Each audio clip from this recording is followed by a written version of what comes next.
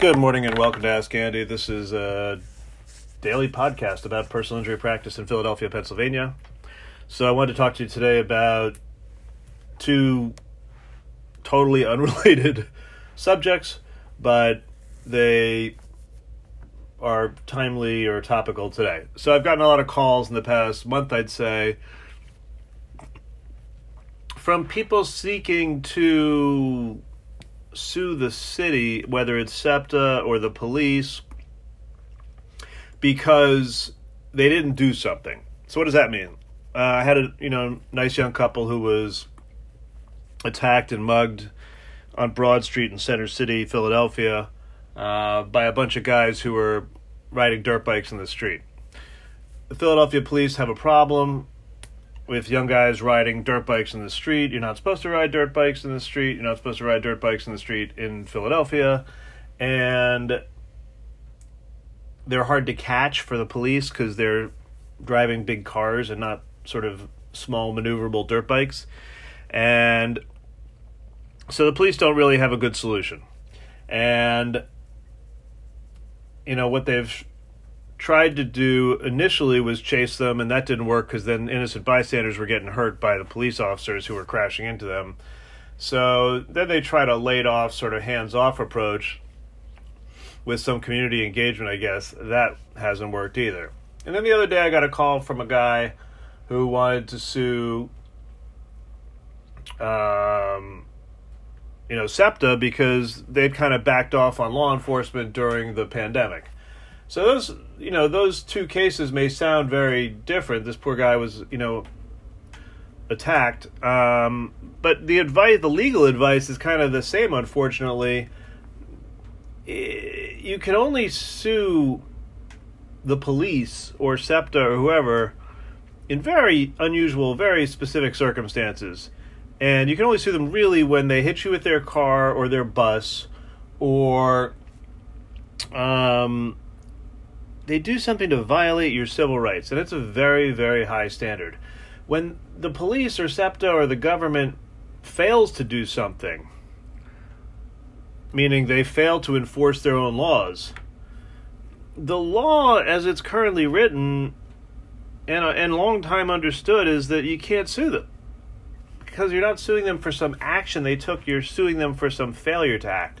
And in the eyes of the consumer or the citizen, maybe what the hell's the difference? Like they didn't protect you when they were supposed to. That's their job. Well, that's not how the law understands it, because there are lots of things. I think the policy behind the law is that there are lots of things people could say the police should have done, but they can't be held responsible for every single thing that could or should have happened.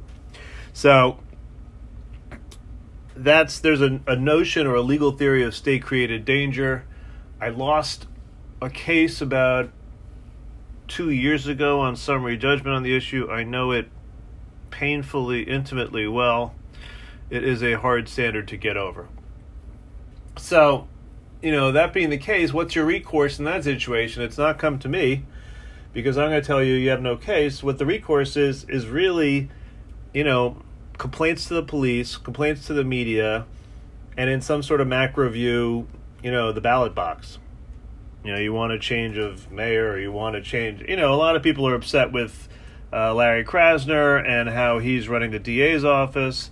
I think the jury's still out on that one as to whether he's helping or hurting, or change is always painful for everyone. So, this is a new sheriff in town.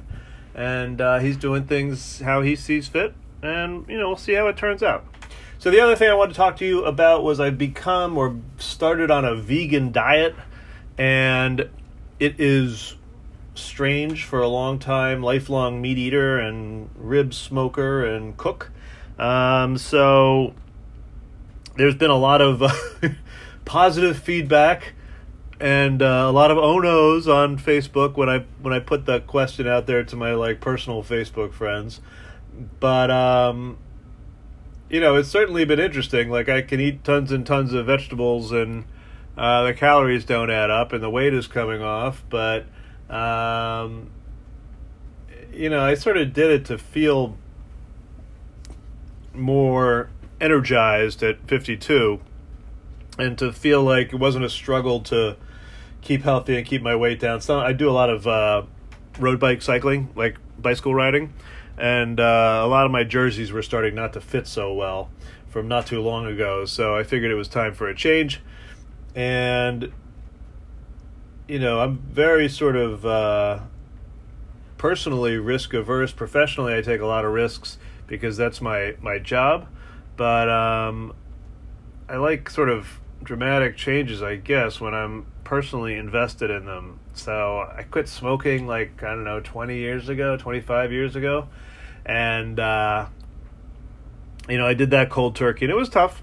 It was tough. I think it's probably the hardest discipline thing I've ever had to do, like, to make a change. And this is going to be sort of discipline or toughness test number 2 for me. So, you know, we'll see how it goes. I think it's definitely been interesting learning how to cook with different products and learning how to put together a meal. And my kids, I think, are missing the old food, but I'm sort of feeding them chicken fingers and this and that as we go. I still have like kind of a fridge of meat to unload into the children, but we'll get there eventually.